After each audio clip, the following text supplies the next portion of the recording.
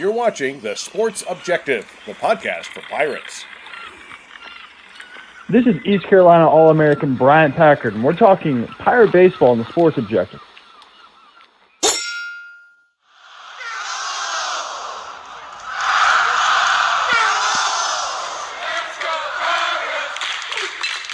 You're listening to Extra Innings, presented by Next Level Training Center on The Sports Objective. Join us every Sunday night on Facebook Live and our YouTube channel as we talk East Carolina baseball, as we look back at the previous week and take a look at what's ahead. Now, let's talk Pirate baseball. Welcome into Extra Innings right here on The Sports Objective on a Monday night. Bubba Rosenbaum and China Grove. What's up, dude? What's going on, Dave? 2-2 week for the Pirates, but took the series against Tulane, and interesting weekend. I know we'll dive into it here in a moment. Yeah, Bubba, very excited to have one of our favorite guests of all time back with us.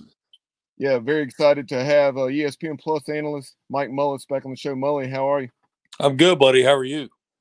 Doing well. I appreciate you joining us tonight. And as we mentioned, series victory over Tulane, and then coming off that 5-4 midweek loss at Doak Field to the Wolfpack. But what did you make of the 2-2 week for the Pirates? Man, I first off, Dave, I appreciate you saying one of our favorite guests, because we said kind of in the green room that you guys had, I hadn't heard from you in a while, and so it was good when BR sends me a text. I'm like, okay, happy to do it. But my takeaway is that it's obviously not a bad week. It's not, I'm sure, what the staff would have hoped for. I think it's, let's face it, Tulane comes in as a 12-win team. The boys fight back to win game one and getting shut out at game two, and then, kind of show up at game three. So, it's a very, very interesting time, and maybe one that we haven't seen for the Cliff Godwin Pirates, maybe ever. Yeah, very, very interesting to say the least. And that was probably the biggest surprise, because I actually thought going into the weekend that it doesn't stun me that we lost the game, but if you'd have told me we lost the game, I thought it would have probably been something other than 8-0. I thought there was going to be a lot of runs scored in the series by both teams, and we certainly saw that in games 1 and 3 with that 8-0 final, though, in game 2. And after the way the Pirates rallied from down 10-6 late in game 1, I really thought if we were going to see an 8-0 game, it would have been the other way around. Yeah, and the celebration after game 1, celebration and then replay celebration. If I'm across the field and I'm in the Tulane dugout, I'm going, you know what? Okay, all right, we're let's go do everything we can to win this game. And so I had the fortune of being in a press box and talked to Corey Glore between games, and I said, all right, Castro, the game 2 starter, what can he give you? And he says, Mully, if he could go 6 and we have a decent lead, we have a chance. The strength of Tulane's team is their ability to hit long ball. Their weakness is their bullpen. So Castro going as deep as he did, obviously deep the whole game. It just, and I don't know, maybe the guys were a little overly aggressive. I don't know. It's a weird deal. And I got to think, if I'm on the East Carolina staff right now, I'm kind of shaking my head going, I'm not sure exactly what happened. Like, yeah, we won a college baseball series on the weekend. 2 or 3 games is never easy. 2 or 3 games against a 12-win team, I don't know that I feel great about that. and being blanked by them, it certainly takes away some of the joy of having won a series. Yeah, guys, I thought it would be like a 3-1 week. I thought we would had that NC State game on the road. It can go either way, and then I thought we would sweep Tulane. So I was a little, the 2-2 is disappointing, but it is what it is. We're ranked 14th this week, and we got you got a tough Tar Heel opponent on Wednesday night. And I kind of fully expect that the Pirates will show up to play on Wednesday. It seems to be maybe a little bit of I don't know. As I say this, I'm second guessing myself. Kind of play to the level of the competition, but Wichita State, if we go back there, Wichita State, I like their team. I like what they can do.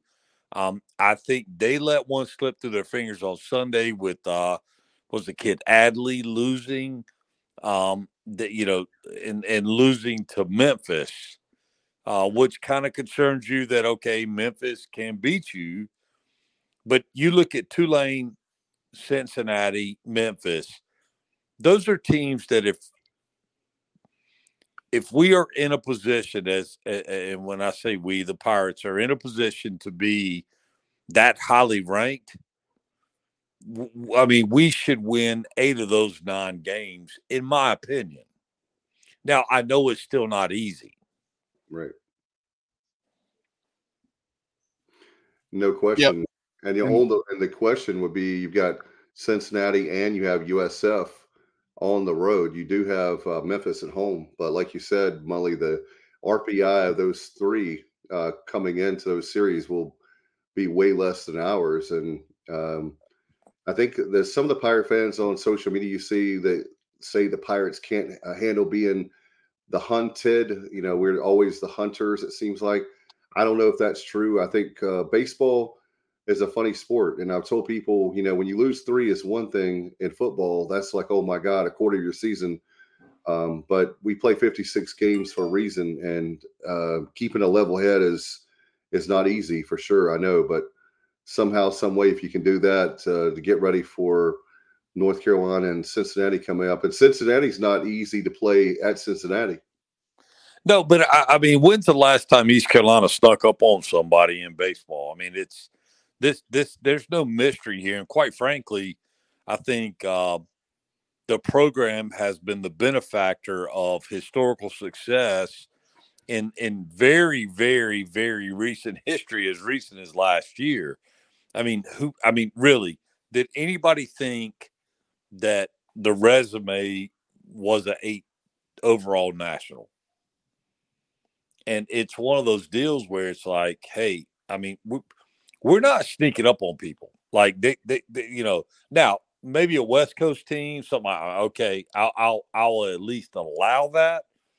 But in this conference, we're not sneaking up on people, and the hunter versus the hunted and all that stuff is, I mean, it sounds good. It's good for for podcasts, it's good for radio, it's good for, but the reality is East Carolina's not, they're not lying in the weeds hoping to take a team by surprise.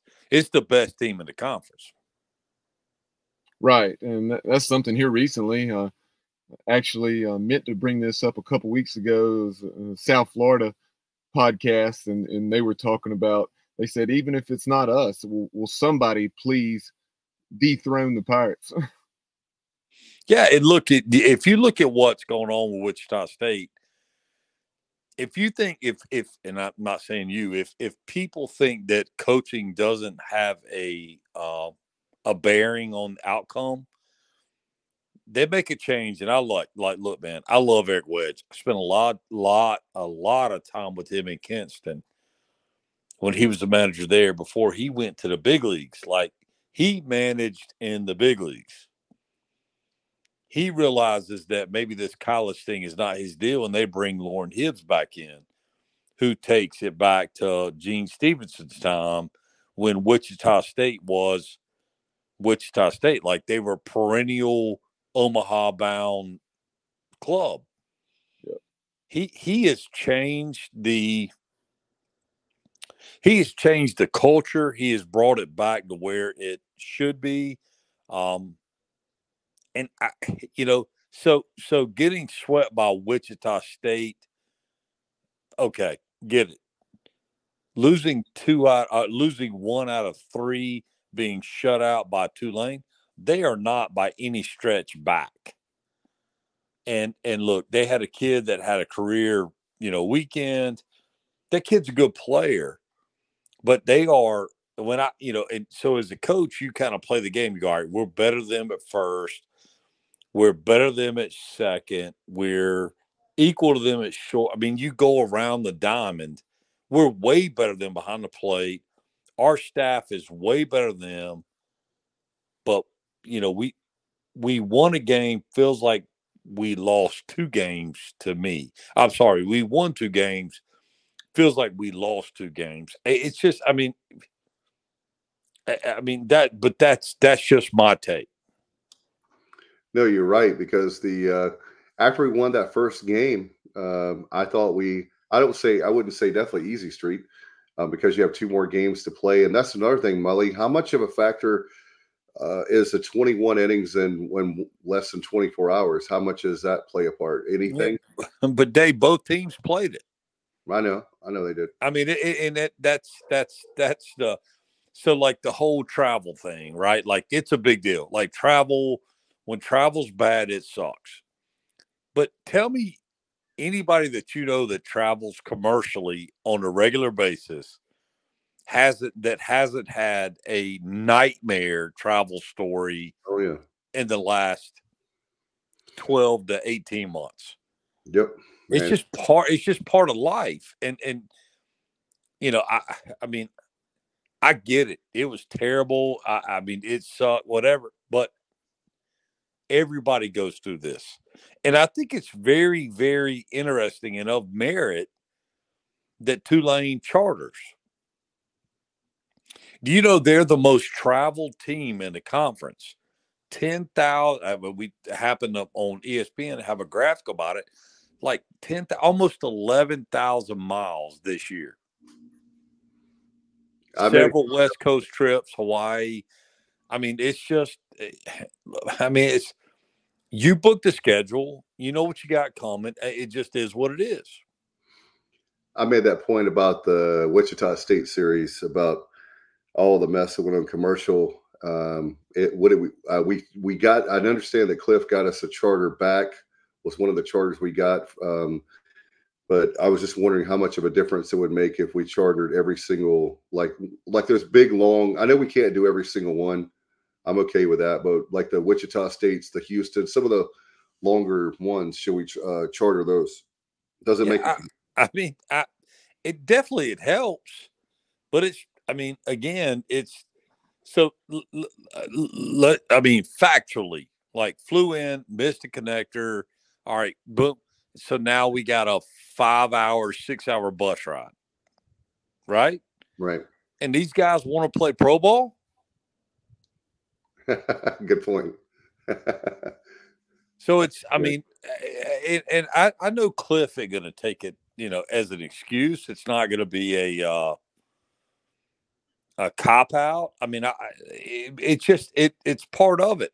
I think what this team right now, man, and I may get crucified for saying this, and that's okay. I think it's fortitude, intestinal and mental fortitude. Like, and I don't mean like the travel thing. I mean like, I'm going to get in the batter's box and I'm going to fight you. Like, I'm not going to let you beat me. And these dudes are way better than I was. Like, every one of them. But I'm not going to let you just beat me. I'm not going to take strike three. I'm not going to take a close pitch and let the umpire dictate the outcome. That was one of my questions that I've noticed, is that it seems like we're watching a lot of pitches. And if it's my son's age in Little League, like he's having to learn, if it's anywhere close, you got to swing at it, right? I mean, I'm not an expert. I've never played that level. I've never coached that level, obviously. But it just seems like here lately, there's times when, especially crucial times of the game, when the game is not necessarily on the line, but it would definitely help us start a rally or put a game away. You know what's interesting to me too is that if we think about the offensive recipe for last year, right? Like guy gets on, clear bunt, we're gonna lay it down, move the guy up, we're gonna that's a little bit abandoned. And like to me, our like JC Jenkins Cowart that dude makes barrel contact even on bad pitches. Yeah. He's the only one. Like I love our catchers offensively. I think you have some guys that show it at times, but I look at the entirety of it and I'm like, I mean, there were that again, and who am I to second guess? But I'm like, man, now will be a great time to lay one down, or now will be a time to make something happen. And I think Cliff is trying to let this team find their identity, and it's just not there. I mean, it is what it is. And the whole RPI thing it's interesting to me. Like, it's way more about who you play and who they beat than it is who you beat. That's a very good point. Mully, since you brought up the offense, I mean, obviously, I'll give credit to Stephen Igo from Hoist the Colors in 94.3 The Game, credit for this statistic. But he said the Pirates had not had a complete game shutout thrown against them since 2018, prior to Wichita State. And now there had been 3 in 6 games, after game 2 of the Tulane series. Yeah, I mean, so let's go Pro Bowl. I mean, professional baseball at the highest level. The teams that have won, the team that has won the most is the Astros. Right. They put the ball in play at a way higher rate than anybody else. And so what's funny is the whole launch angle, all this stuff, it's kind of run its course. Like all of a sudden people are realizing, and I remember the first guy I saw talk about that was Chris Benson. Not Chris Benson. It was, Chris Benson was a pitcher. Third baseman for the Cubs got traded. Help me out, guys. He was on the World Chris Bryant. Chris Bryant. Yeah. And he's talking launch angle. Okay. Chris Bryant, 6'5", 4, whatever he was, 240 pounds of just pure power. That's not the game everybody plays. So you have to realize, like, who are you? And look, I think, and I said this early on, I didn't think Nowak would strike out more than 15 times all year because he stays so short. He does. Now, his strikeout numbers are up, but this is his first full-time playing opportunity. But Hoover's a dude. And look, man, that dude, I love watching Lane Hoover play the game. He plays it the right way. He plays hard. He knows what he is. We don't have enough guys, in my opinion, that realize, like, hey, this isn't about extra velocity or launch angle or home runs. This is about, like, giving my guys, the guy before me or the guy after me, a chance to have success. Like, I remember as a coach, we're down, several times late. And I would go to the kid coming to the plate and I go, hey, your job is just to get the next guy behind you to the plate. Whatever that means. If that means take a pitch, take 2 pitches, fight. And our thing was 1 for you, 2 for the team. So you get your best bolt off first pitch, first fastball, first whatever you like to hit. But the rest of the way, it's about the team. If I got to fight, stay in a battle, then it is what it is. I may ground out, I may do whatever, but I'm going to run. Look, there's no reason that Carmouche on Friday night. I'm on the call for that game. That kid throws 46 pitches in the first inning. Now you guys wrap your head around that. And then he made it to the fifth inning. Correct. Yeah. And threw less pitches in the second, third, and fourth, and then whatever he went in the fifth, than he did in the first. Correct. I mean, that's the guy you got to go, all right, we're going to fight him. We're not going to let him beat us. He's also not your traditional Friday night guy, right? Like right. he's kind of flipping it and, slopping it up there. And he fought so hard in the first to find his pitch, according to Jay, the head coach at Tulane. He's trying to find his changeup. Like his changeup is his like bread and butter. And he couldn't find it. And I'm watching him and I'm going, he is digging. He wants his changeup back so bad. All of a sudden he comes out in the second, makes an adjustment, and the changeup was there. But then they bring the left-handed freshman in, and the lefty kind of pitches like a right-hander, right? Like he's across his body, and it's bearing in on right-handers. But I didn't see where the Pirates hitters made much of an adjustment. Right. And these two guys are very different. One guy last week who had a tremendous week was Jacob Starling. Back-to-back 3-hit games against NC State and then Tulane in game 1. 9 hits on the week. And then had the big home run there in game 3 against Tulane. Jacob, congratulations to him. He's our PGXGloves.com player of the week. And he also had some big plays with the glove.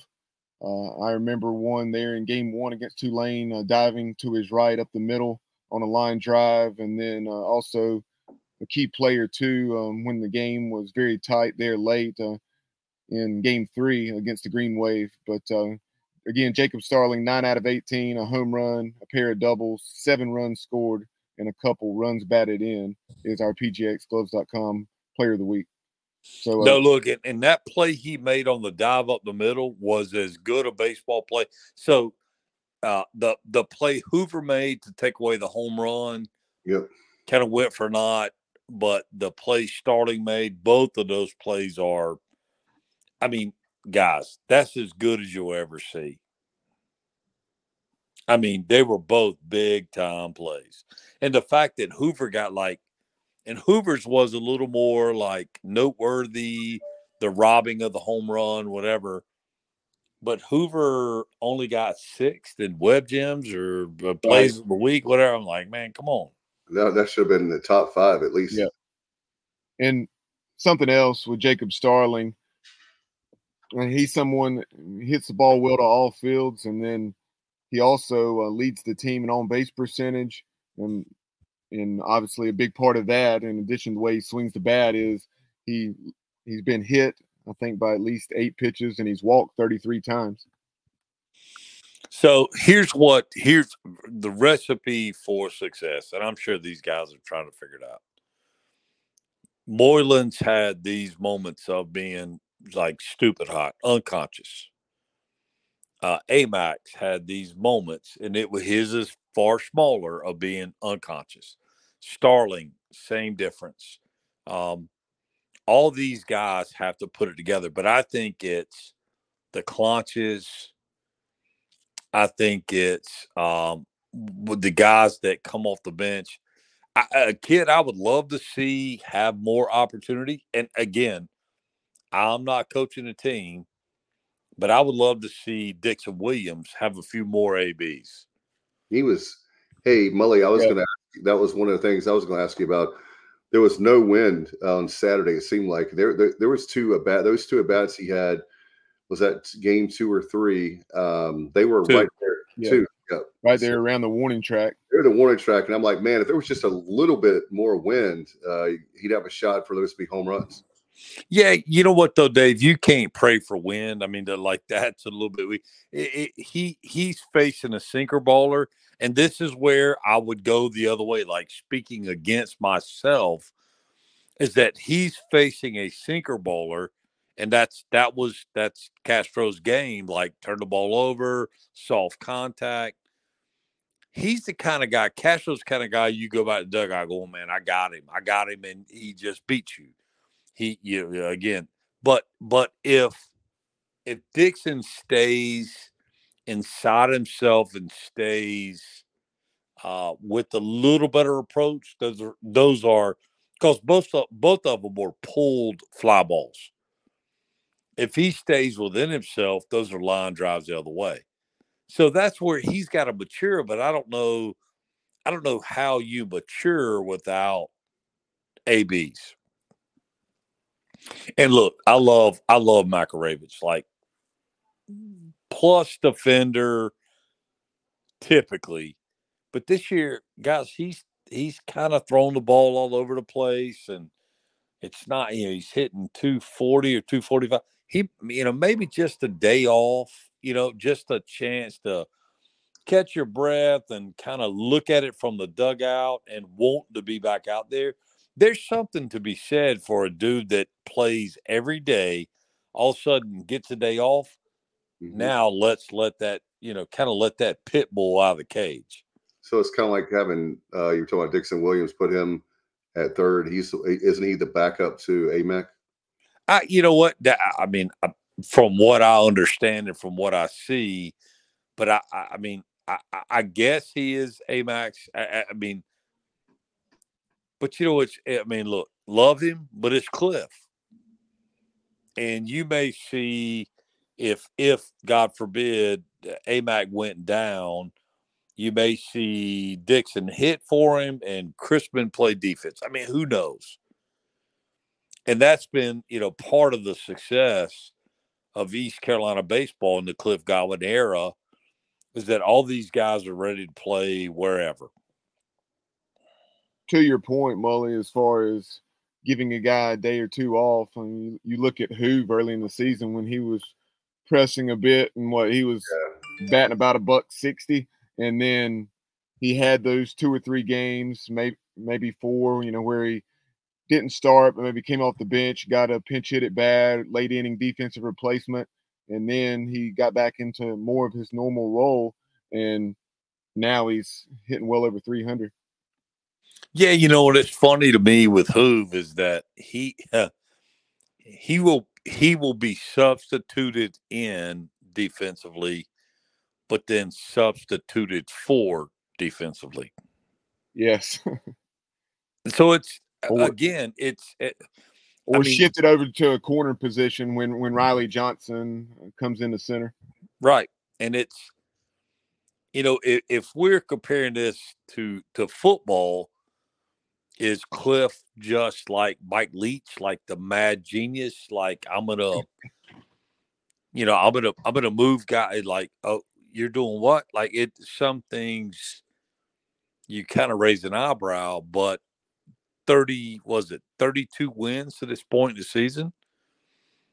And then you go back to last year, the job that was done with the staff last year. So you're like, all right, well, in Cliff we trust. And I will say, I mean, Cliff is special. He's got a baseball mind that sees things that I think a lot of us, including me, just don't see. And that makes it difficult. I mean, there's times you're going, why are we running ourselves out of an inning? Why are we?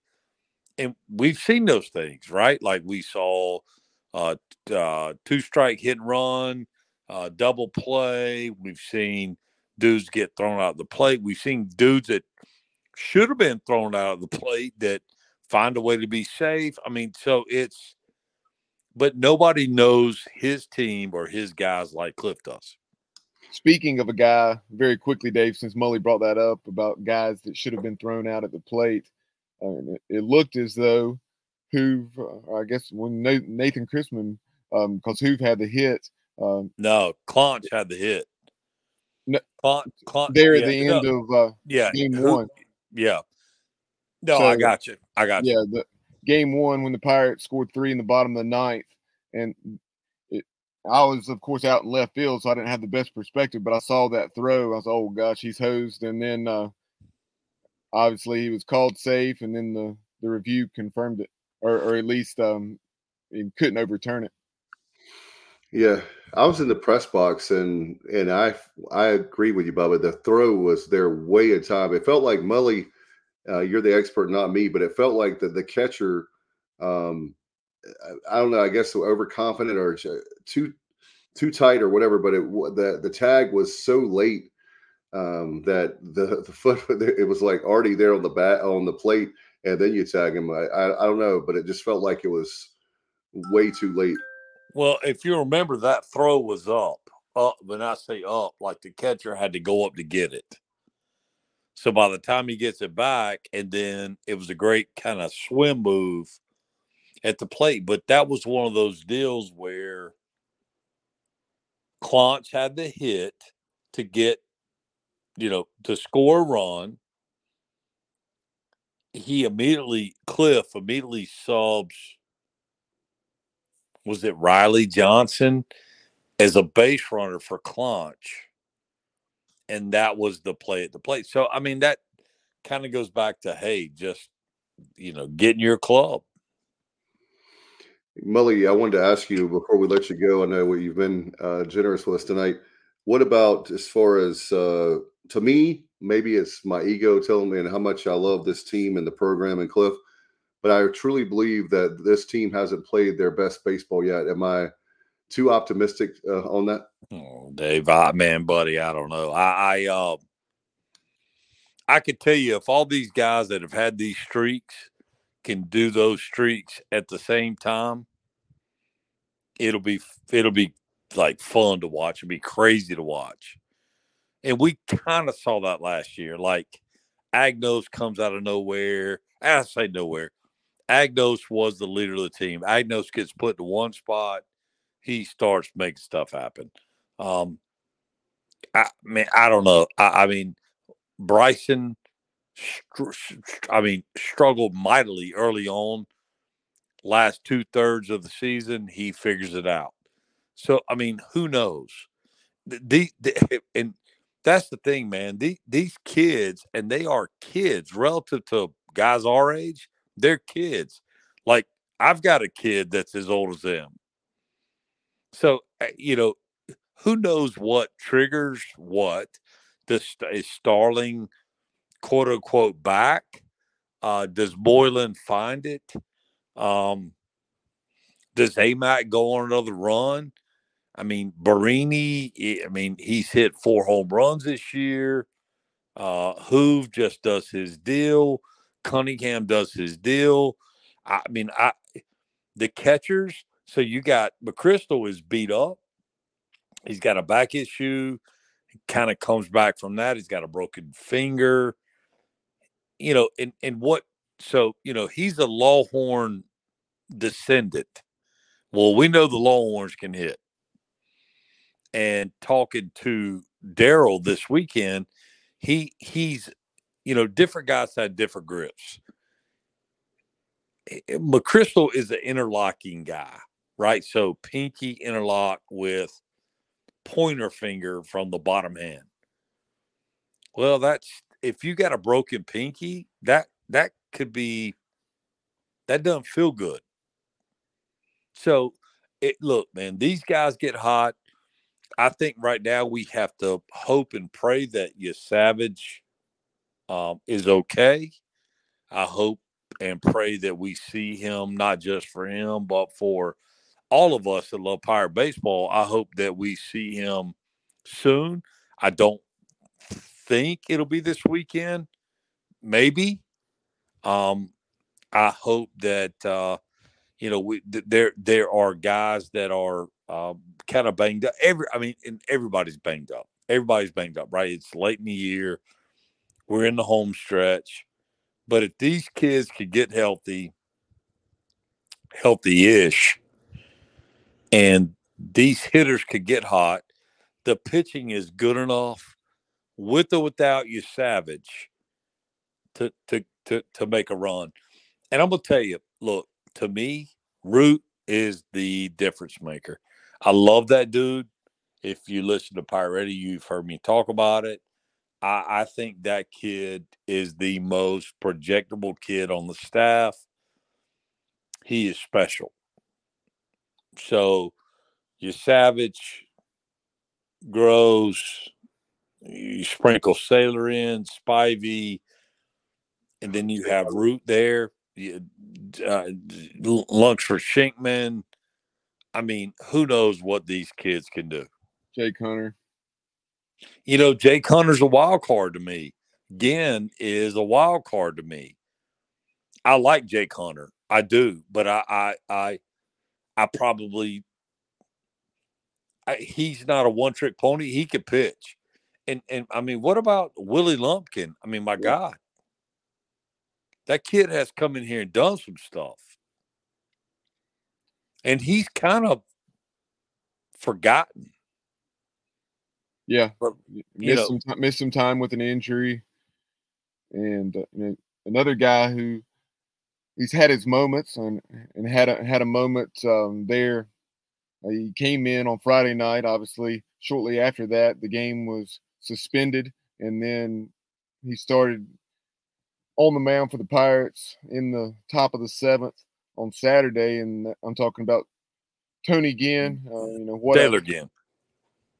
Well, okay. I knew he'd originally gone by Landon, and I'd heard Cliff call him Tony in the post game, but we said 3 innings pitched, and then he gave up the solo bomb to Banks, who hit 3 bombs in that game. But that was the only run that he allowed, and one strikeout and a walk, but earned the victory in relief. And he took over a 2nd and 3rd no out jam with the Pirates already trailing by 3, escaped that, and really set us up to make the 4-run comeback. Yeah, I mean, look, I don't know if y'all remember Brett Butts. Definitely remember him. I sat beside his brother Justin at the Cincinnati football game this year up there at UC, and Justin's actually tuned in right now. So Brett played for us at Pitt and literally dogged his way onto the team at East Carolina. Same type guy, man. Max effort, like, I'm going to come get you, fastballs and blah, blah, blah. But the difference with Brett was Brett had a true wipeout slider. Like, it was, he could literally, Brett Butts could tell you that slider was coming and you couldn't hit it when it was good. And it was good 75% of the time. That's what I miss. Like, they are body type a lot alike. They are Wayne County kids. And look, man, Wayne County doesn't turn out soft baseball players. They turn out cats that are their game. They're like, hey, I'm going to show up and I'm going to beat you. And Brett Butts, although he could be a little fragile if his brother's listening, and Brett's a little high maintenance. But when if I needed a game closed, and my life was on the line, you know what? I'm going to run Brett out there now for about 2 innings, one time through. And I'm going to go, Brett, throw that slider and get us to the barn.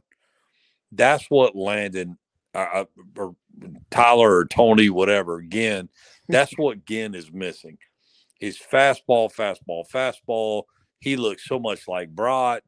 And I think that's part of our challenge as a pitching staff is kind of reminds me of your Savage. I mean, there are a lot of similarities amongst the staff. And Brett Butts, his brother Justin says it's Landon or Tony. He goes by both, and then Craig Doucette chimes in from Virginia saying Landony. Landoni. Hey, Mully, by the way, I wanted to ask you your thoughts on Greenville, non-ECU question, getting the CPL team next year. Should we go with the back in the day, way before my time, I know Greenville had a minor league team, the Greenville Greenies. What's your take on the team, and what would you name the mascot? But I don't think there's any choice. It's got to be the Greenies, especially playing at Guy Smith. I will say, and maybe this is just my being partial, and if Tommy Easton's listening, he may or may not like this, but I would have loved to have seen that have a chance to play at Pitt simply because of logistics, parking, Right. the things that go with it. But listen, man, I think it will be, if it comes to pass, it will be a huge home run for this market. And I would love to be involved in any aspect. But Dave, your question, I don't think that how could you question the fact that it should be the Greenville Greenies? It doesn't need to be anything pirate related. There is as we know, tremendous baseball history way beyond East Carolina's success, way beyond. This is, they don't put it up on the Jumbotron for nothing. It just means more. And I think that the Greenies would be the absolute right answer. Yeah, I've been wanting a team in this market for Greenville for a long time, and I know COVID and some other things played a part, but I'm glad they are finally getting it starting next year. And Mully, I could see high school guys coming up playing there. You could get Pitt, guys from Pitt, ECU, and all over, right? I mean, it's going to be a great for a lot of area programs. Yeah, and the CPL dictates kind of roster construction. So it would have to be figured out the right way. But again, me selfishly, I would love to be involved, be on the field, Manager, but maybe. But quite frankly, they're young guys. Jason Wood at Pitt would be a great manager of that. He's done that in the summer. Maybe you take a Colby Bortles. oh He yeah, manages that team. And again, I don't know all the ins and outs, but they're. Jesse Lancaster was at the Morehead City Marlins for years and may still do that deal. But Jesse, son of longtime head coach at Mount Olive, Carl Lancaster. Jesse did an unbelievable job down there. And listen, man, the only guys that can really understand that are guys that have played in that type of environment, because summer collegiate baseball is a balance between seriousness and let's take a break. Like, you can't just grind, because these cats have been grinding for your better players 70 games, right? Like their teams had success, whatever. So, no, man, I think it'll be, and it sounds like it's like going to be a real deal. And the other thing I think about them playing at Guy Smith with wood bats, we should see some electricity, balls hit out of the park. It's obviously not a big ballpark. right. And it's an old school, Dave. It's an old school ballpark, and it's deserving. Yeah, I drive by that not every day, but a lot of days, and I've said so many times, man, we need a CPL team there. And not that it's about me, but I'm happy for Greenville. In fact, $1 million impact, guys, financially is another thing that kudos to PJ and all the folks in Greenville for getting it done. Yeah, you know what? And I mean, it's going to take that to build adequate locker rooms. The travel in that league is not easy. It's getting much better. I have had a chance to coach in it a couple different times, and it's a tough league. But now that you have what is it, Capital Broadcasting is bought the league, Right. it should be more in line with Pro Bowl, and um, it'll be interesting. I still, man, I don't know how you uproot the Valley or the Cape or the Alaskan League, whatever. But it could be a cool deal, and there are two things that the folks in Greenville like. They are baseball and beer. I knew you were going to say that. Yeah, I love it. so, I love it. so if you could do both of those in the same place, I don't see how it could go wrong. Amen, brother. You took the words from I was going to say beer, and you said baseball, beer, two things. So no doubt. And something else, Dave, obviously, and this is old news at this point, but Guy Smith Stadium, since we brought it up, obviously, Ronald Vincent RV, the field name for him.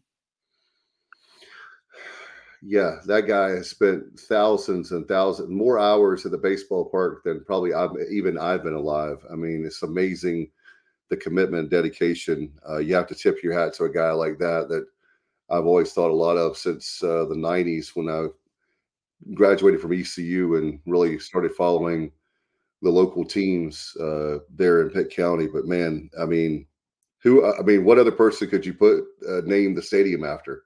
I mean, the field after, rather. Marvin Jarman. Marvin, yeah. Marvin. Another good dude. Yeah. All right, boys. I got to go eat.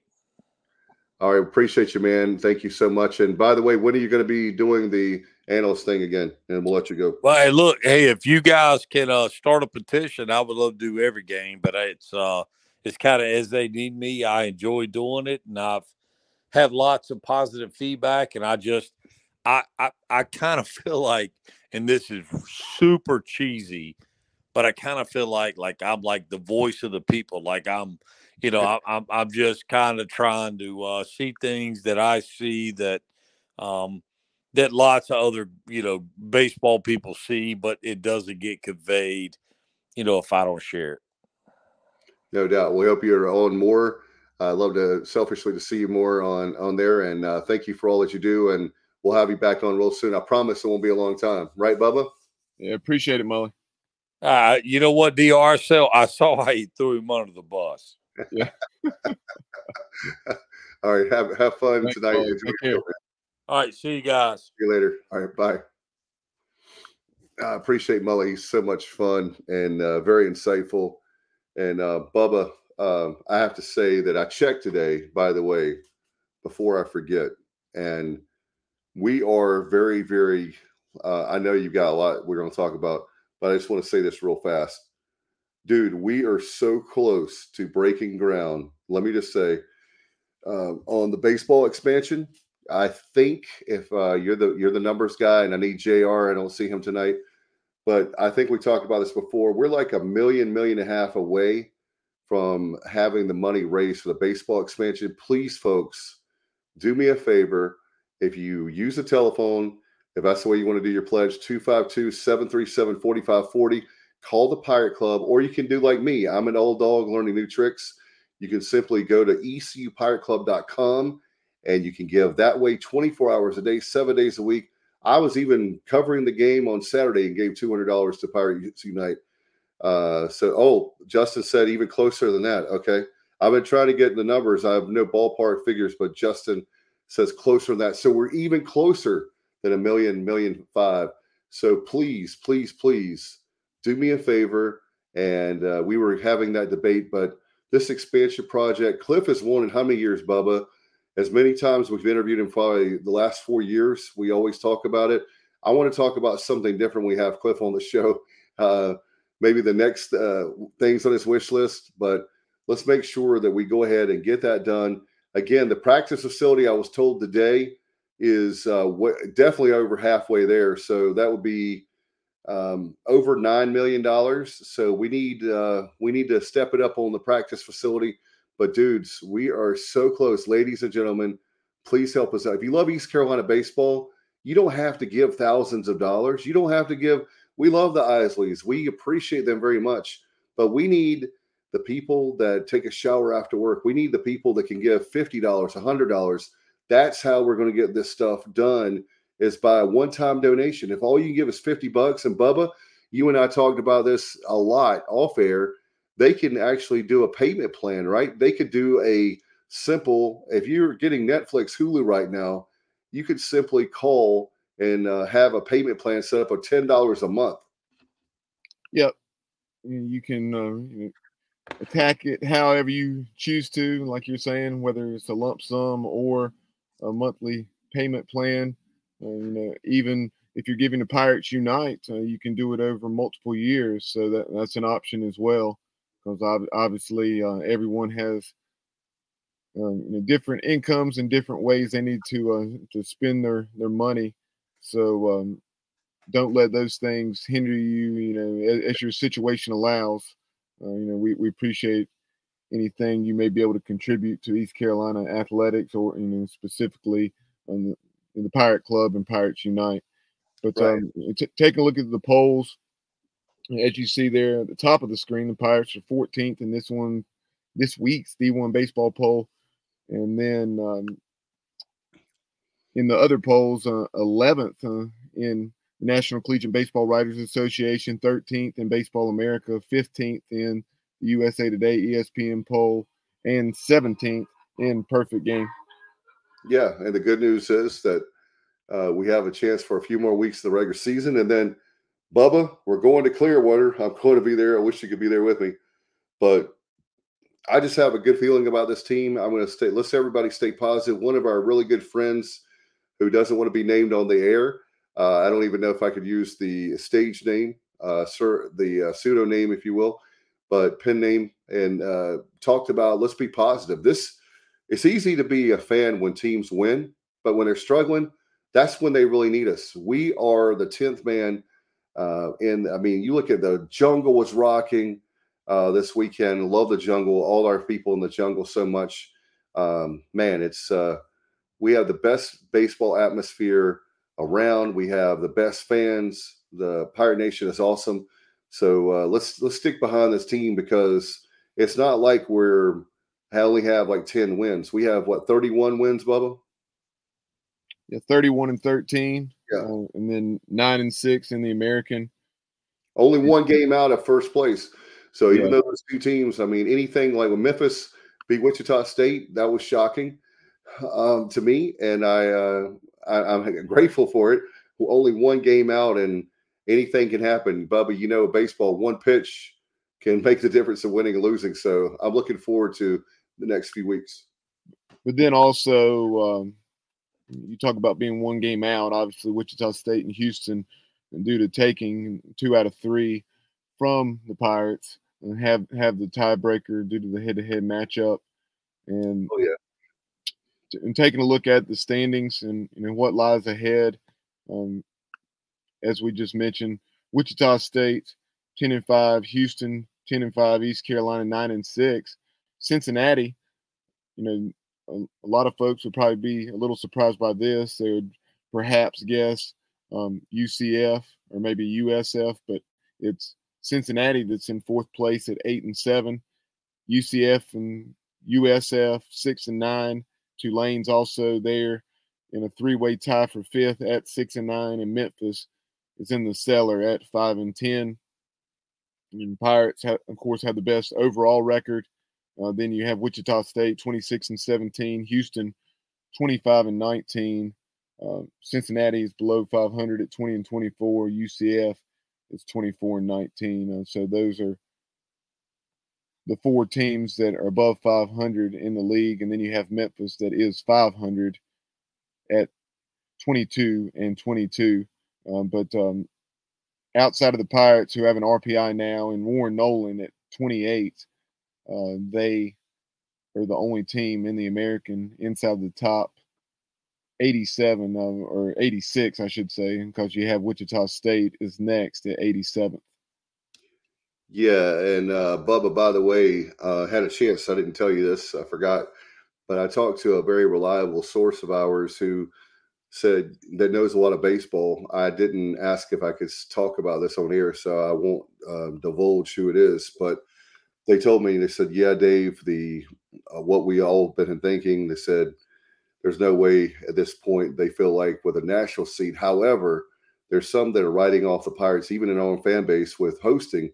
And that person said, "No, we do have to win a lot." And they even talked about the tournament, but they were talking about there's a lot of good things ahead for us. And so, in other words, gloom and doom. Maybe you feel like you hurt because we lost a game, or even when we lost the series of Wichita, really stung. But overall, we still have a good chance to host, and who knows what can happen after that.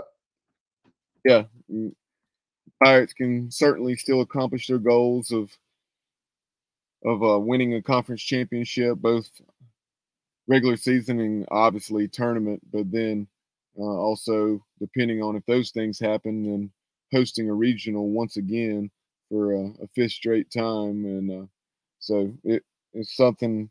East Carolina and Stanford are the only two teams to host 4 consecutive, or not ever, but currently 4 consecutive.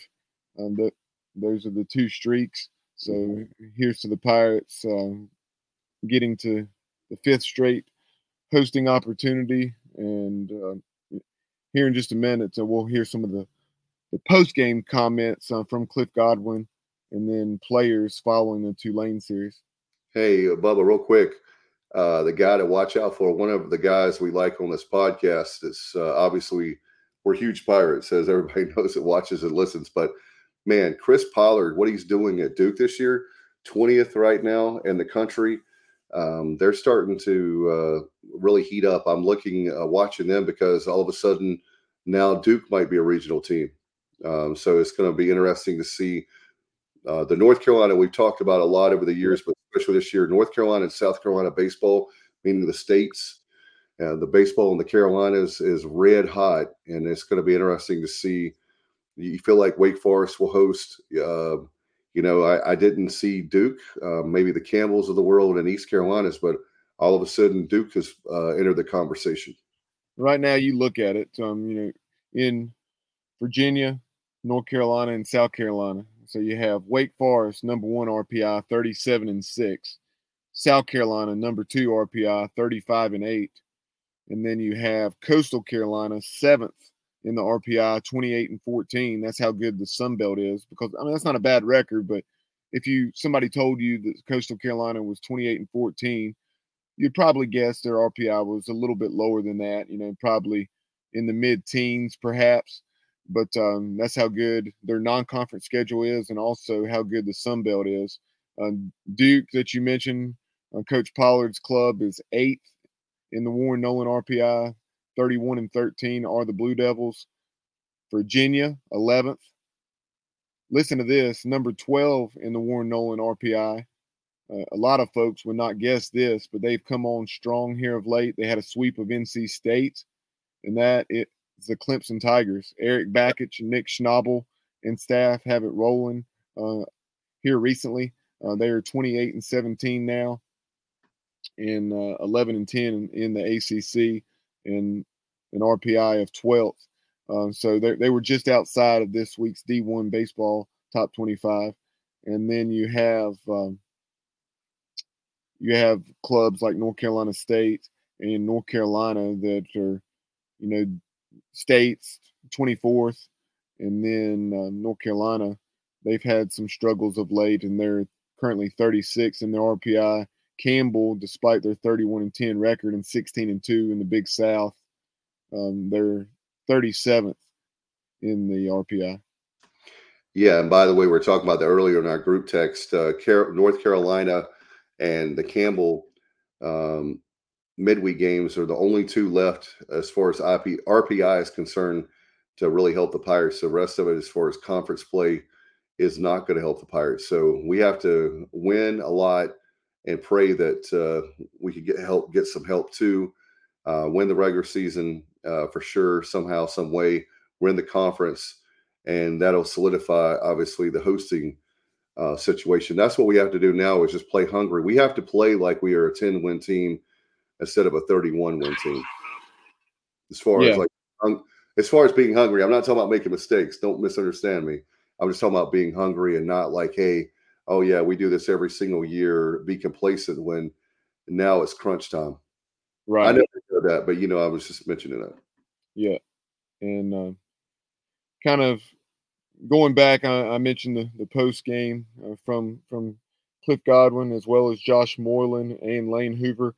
And first, let's go to the post game remarks. And this was late on Saturday night, following 8.5 hours of baseball, 21 innings at Clark LeClaire Stadium.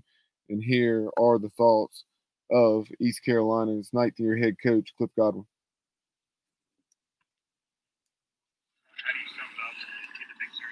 Yeah, I told our guys I'm as proud of this group of what they had to go through today as any group I've ever coached. Down 3 runs in the situation we were in game 1, and for Tony to get us out of that jam there without giving up a run, and then we gave up some runs, and then our offense just kept battling. And I told him before the game, I said, "Hey, look, the best thing about baseball, there's no clock. It's not like football or basketball. There's no clock. They got to get us out." And I felt like if we could get to the bullpen, our offense get going. So super proud about game 1. And then the game challenges. Look, we don't have our ace. Savage is not available. And game 2, guy shoves it, and we don't do anything offensively. And then game 3, it was the pitcher's duel early. Root was outstanding. But we're down, and a lot of teams would fold, but our guys just kept battling and put up a big 6 spot. And so just super proud of them. And we won a series, and that's all you can ask for. Root's had a good year, but what do you think was really working for him tonight? Because it probably was his best outing of the year. Well, for all of our guys, we're going to have to start back into kind of what we were last year until Savage gets healthy. But just go close out innings. So I grabbed him like the 7th inning of game 2, and I said, "Hey, look, go eat your food, and you go out there and give me everything you got for as long as that's 1 inning. That's all I got." And I just thought his stuff was really good. He was sharp. He's locating his fastball. His changeup was good. And the thing he's been able to do against State, and he did it tonight just a couple times, never throw a slider for a strike, which was non-existent early. So now he's getting a 3rd pitch in there, and now you're talking about kind of a weekend rotation guy. So super proud of him. Coach, can you talk just to get back to level, like after coming off the high of that restart win, and then after game 2, just to not get either way? The game's hard, man. And I don't care who you're playing. I don't care what their record is, and our fans need to realize it, man. It's hard to win college baseball games, especially when you're down one of the best pitchers in the country, and I'm just super proud. Look, they could have, just lost their confidence and said, "Hey, we're just going to fold in," especially early on in the stuff, and our guys just kept battling. So super tough guys, and we're super proud of them. Coach, can you talk about Hoover's play today, the amazing catch in the outfield, and he made some big hits for you today? Yeah, what he does for us, man, he's a heartbeat. Even when he's not getting hits, he's just an energy source for us. He's an unbelievable person. He's a better human than he is a baseball player. And words can't explain all the things he does for our program. Tulane's, they're top of the order. Those guys can hit. I think Banks, he looked like Barry Bonds out here this weekend. What was he doing? They've gotten hot offensively recently, and we call them at a very hot time offensively, their team. So it was really tough to navigate the lineup, as you guys could see. But I thought Root was really good. I thought Jake Hunter was outstanding. I know he gave up a home run, but the guy was having to go through the meat of the order, and he just did a really good job. And then Danny played it out. In that 6th inning, when you guys, you kind of got back to how you guys like to play, you're stealing bases, stringing hits together. Is that just something maybe you can point to and just say, "Hey guys, we didn't really lose anything here. We can." Well, they were putting it to us. Our goal, if you go look at our percentage of stolen bases, we run to be safe. So, there's teams, other teams that get thrown out, 30-40% of the time. I think we're running like an 85 to 90% stolen base rate. And they were giving it to us, and we had the right guys. And you got Nowak, you got Starling, you got Hoover, you got the right guys to make stuff happen. Thank you guys for staying all day. There you have the post-game comments or post-series comments from Cliff Godwin after 21 innings of baseball on Saturday. And East Carolina first baseman and outfielder Lane Hoover first baseman Josh Moreland and outfielder Lane Hoover also met with the media. And let's first go to those comments from Josh Moreland. How do you kind of sum up the ups and downs of today, but at least winning the finale? Yeah, I mean, it kind of feels like my freshman year when we were doing the doubleheaders and 4 games a weekend. But no, it was great. I mean, anytime you can take a series on the same day, it's pretty cool. But yeah, I mean, we came out, played really well at the end of the first game when we resumed it, and then obviously the second game didn't go how we wanted, but nobody was really down after that. We came back out and played a great game in the last one. When you guys put together big innings like that, like in the 6th year, like when you guys get going together, can you put your finger on just how that changes the game for you guys a little bit at the plate? Oh, I mean, it's a huge momentum shift. You know, if we're struggling and you guys put up big swings, or the next guy just keeps doing the same thing, and it just rolls up and down the lineup. I mean, I hit mine and right after me, JC hit one, so it's, I mean, momentum shifting in our favor, and we're just keeping it rolling in the box. To go along with what you just said, you know, you had to get the bats going to clinch the series. So what's the strategy behind that?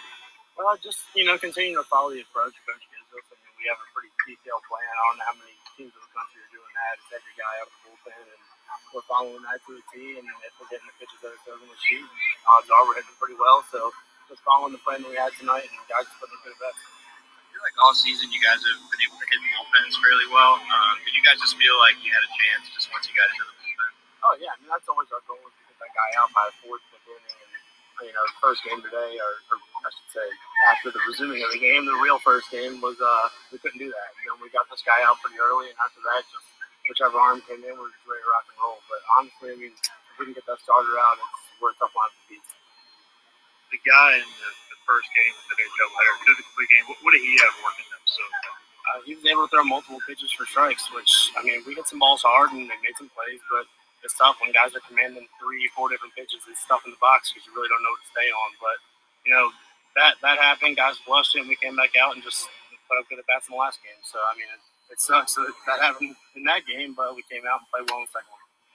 Homer in the dead center. Doesn't happen a lot in this ballpark. So how did that one feel off the bat? Did you know it was going? It felt good. I really didn't know if I got it all that well. And then I saw him turn. And usually when they're turning, because they're already playing kind of deep, when they turn, I kind of know it's gone. But once I saw it go out, I mean, energy was just flowing everywhere. I was fired up. But then, you know, the guys just kept putting up good at bats after that. And I don't know if it was a big momentum swing, but we scored a bunch more after that. So who knows? Good. Thanks, man. Appreciate it, Josh. It was great to see East Carolina first baseman Josh Moreland deliver that home run there as the Pirates entered that inning trailing 3-2, but then put up that 6th spot with bombs by Moreland and Jenkins Cowart. Moreland's was, as Stephen Igo of Hoist the Colors in 94-3, the game just referenced, off the batter's eye, probably 2/3 of the way up the batter's eye, and kind of shifting gears, going to Lane Hoover. Hoove had the big catch in game 1 where he once again robbed a home run from the Tulane batter. And that's at least the second time this year that Hoove has taken away a home run. So let's hear Hoove's thoughts on that and more. Here is East Carolina veteran outfielder Lane Hoover.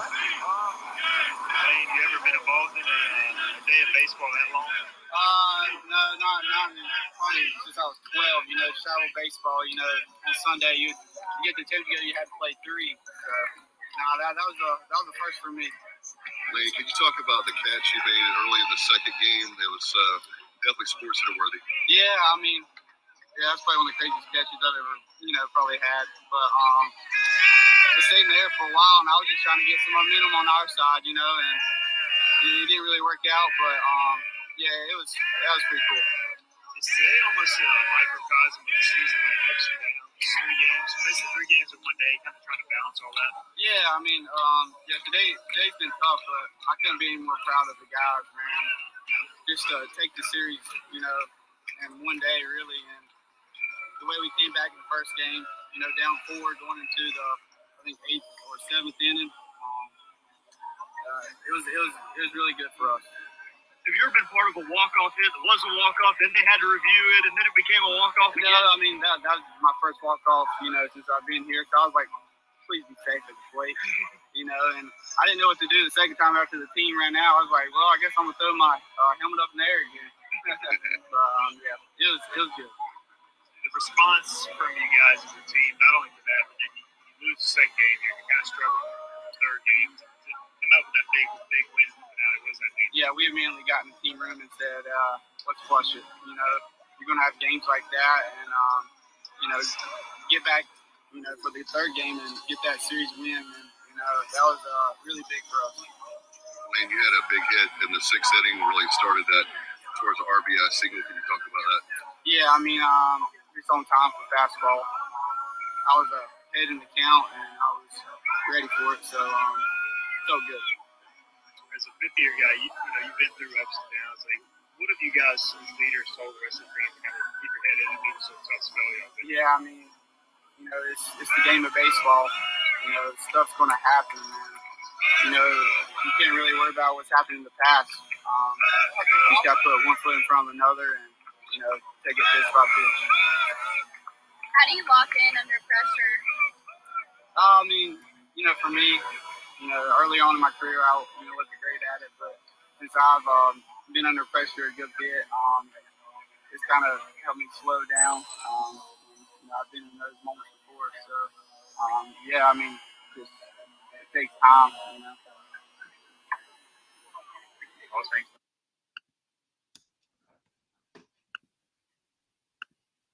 There you have the post-game remarks following East Carolina's 8-6 win and series victory over the Tulane Green Wave. That was East Carolina vet Lane Hoover.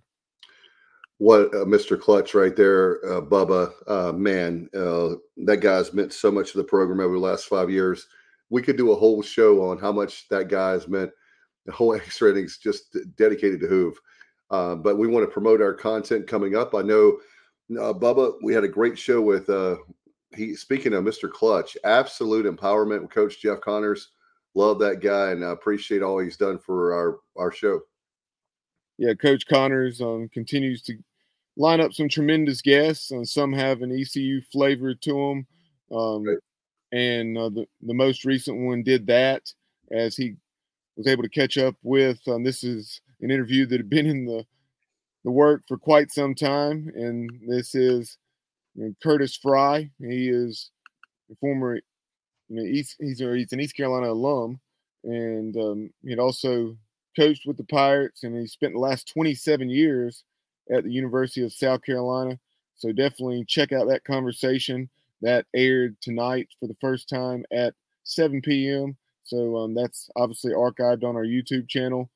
Also, you can find it on Facebook, as well as pretty much anywhere podcasts can be heard. You can hear Absolute Empowerment with Jeff Connors each and every week at 7 o'clock on Monday night. Great job. Thanks, Coach. And obviously, Bubba, we'll try to have some of the players that we were disappointed. We'll have more time to talk about that were not drafted as far as the NFL draft is concerned. But 5 guys got the unrestricted free agent deals. And so how about Holton and CJ going to the Seahawks? You have Ryan Jones going to the Giants. We have Keaton Mitchell going to the Ravens. His dad played at the Ravens. Igo and I were talking about that on Saturday night. And, of course, Noah Henderson going to the Buffalo Bills. So those 5 guys, we would like to have more. But, hey, great testament of the program to see at least we're getting guys that have giving just the guys an opportunity, a chance in the league is all you can ask for. Yeah, very happy for all 5 of those Pirates. And obviously a couple of very intriguing storylines there. As you mentioned, Keaton Mitchell, being signed by the Ravens, which is the organization for which his father played back, I believe, in the late 90s, early 2000s. Yeah. And I believe he was on the defensive side of the ball. And then you had also the story of Holton Ahlers and C.J. Johnson, who, of course, played together at D.H. Conley, played together at East Carolina. Now they're going to be on the Seattle Seahawks together. What a story that is. And hopefully both of them can make the roster, or at the very least the practice roster, and continue to show that organization and who knows, maybe earn a spot within that organization or another organization because of how they perform once they're there in Seattle. No doubt. And when you think about Pete Carroll, that guy knows football between USC and Seattle, no doubt about it. I know, Bubba, we've got a lot of great programming coming up we want to talk about, including, well, obviously, we'll see how the Pirates do on Wednesday nights against Carolina. And then, of course, on the road to Cincinnati, we'll have another edition of Extra Innings next week. So make sure you tune into that over the weekend in a handful of days. Yeah, we have that headed your way. But going back to Holton Ahlers, day and time to be determined. But we'll have a conversation with Holton and his father, Morgan. So we'll get the behind the scenes look at the process and who he was hearing from the most. And obviously we heard about New England, we heard about Green Bay, but ends up in Seattle. So we'll get the behind the scenes look of the process and then what's to come for East Carolina great Holton Ahlers. And then also, in addition to that, we'll catch up with in the next couple weeks Hank Hinton of Team Boneyard. Some excellent work there being done by Hank and everyone associated with Team Boneyard. Appreciate all they do, earning NIL opportunities and raising the monies for ECU student athletes with name, image, and likeness. So we'll have them on the show, or have Hank on the show. Some big news, and we wanted to save that until his visit, and we'll disclose exactly what that is.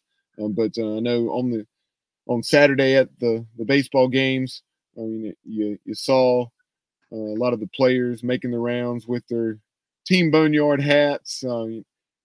The likes of Jeremy Lewis, and then also Shane Calhoun, Mason Garcia, etc., walking the concourse at Clark LeClaire Stadium. You also had a couple others, but Julius Wood was the one I was trying to think of. But and speaking of Julius Wood, Dave, don't want to dive too deeply into this because I know we're wrapping the show up. But credit to Stephen Igo here and Hoist the Colors, but he said that that East Carolina was filing a tampering complaint because apparently the University of Florida was tampering with Julius Wood. No doubt. And by the way, Mike Houston is somebody we're working on to have on soon. We won't ask that specific question, but I know did a great job today. By the way, speaking of Hank Hinton, Henry Hinton, everybody at Interbanks Media 94.3 The Game, congratulations. You have a great guy in Stephen Igo. And I know they've tried for years to get Stephen to come. And I appreciate Igo doing a great job. The very first guest today was Coach Mike Houston for the Hoist the Colors radio show. And it's every weekday, noon until 1, now on 94.3 The Game. And Bubba, they're on YouTube, Facebook, and of course, they have their new Interbanks Media app. So wanted to give them a shout out. I will tip my hat because they've done a nice job. The studio looked great. And hey, you have to, when somebody does a good job and they're Pirates, we're going to tip our hat to them. Yeah, appreciate the work that Igo and 94.3 do. Obviously, an excellent addition for them. Really think he's going to help take their station, especially in terms of social media and YouTube, to a different level. And you're already seeing that with, obviously, the guest is Mike Houston, but it was very well done. And then tomorrow you're going to have Cliff Godwin as well as Ryan Jones. And then on Wednesday you'll have Scott Rogers, talking some Pirate baseball. So he's coming out of the gate strong, as you would want to. And congratulations to Igo. Had a good conversation with him for a couple innings on Saturday night during Game 3 in the Jungle. Yeah, he and I were at the concession stand. He said, "Man, I can't go back to the press box. I've got to walk around." And then he walked around to you. So very, very cool. All right, we'll get out of here. Appreciate everybody so much. Don't forget, it's on the screen right now for those watching. You can see it, but listening, subscribe to our YouTube channel. We have come a long ways. Thanks to Bubba Rosenbaum, He and I had a conversation in July of 2018. We were talking about that earlier today. And man, we have grown so much thanks to all of you for subscribing and watching our videos, thousands and thousands and thousands of hours over the last 5 years. We've had our YouTube channel working very hard. We'll continue to do that. You can like us on Facebook. You can follow us on Twitter, Instagram. We're on TikTok. We're everywhere. So check us out. Want to give a shout out to pgxgloves.com. Appreciate Mark Minikazi for all he's done for the last few years. In fact, I bought 4 more pair of gloves, Bubba, for two of my kids. I have 2 kids, obviously. And both of them got 2 each. But they have custom baseball gloves, batting gloves, football gloves, swag apparel, and so much more. And get this, the promo code, put ECU, and you get 25% off. It's at pgxgloves.com.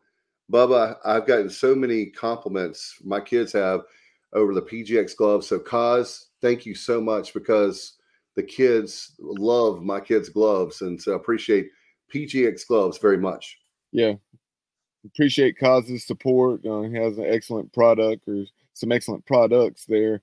And be sure to follow us on social media. Dave mentioned the YouTube channel, but on Facebook, like and follow us there. And then also we have the Pirates Cove, where you can chat East Carolina athletics and other things, ECU.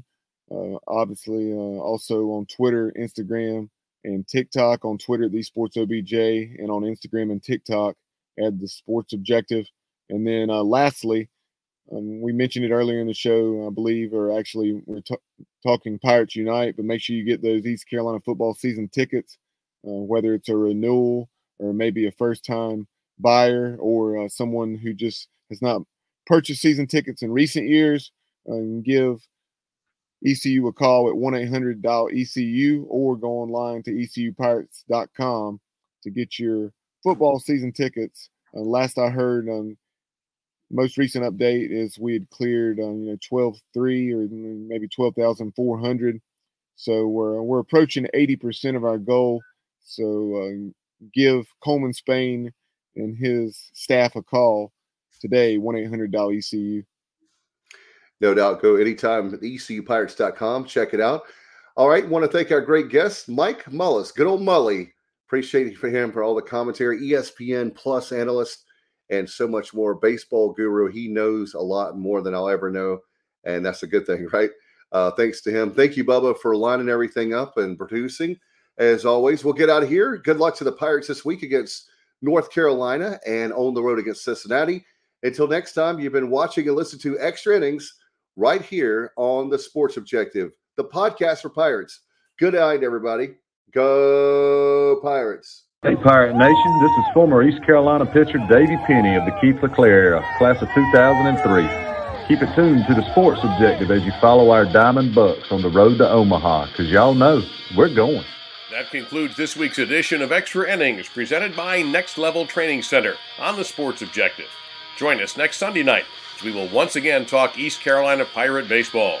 Be sure to follow the show on social media at The Sports OBJ on Twitter, at The Sports Objective on Instagram. Like and follow our Facebook page and subscribe to our YouTube channel. Listen to the show pretty much anywhere podcasts are found. As always, we appreciate you tuning into the show. Go Pirates!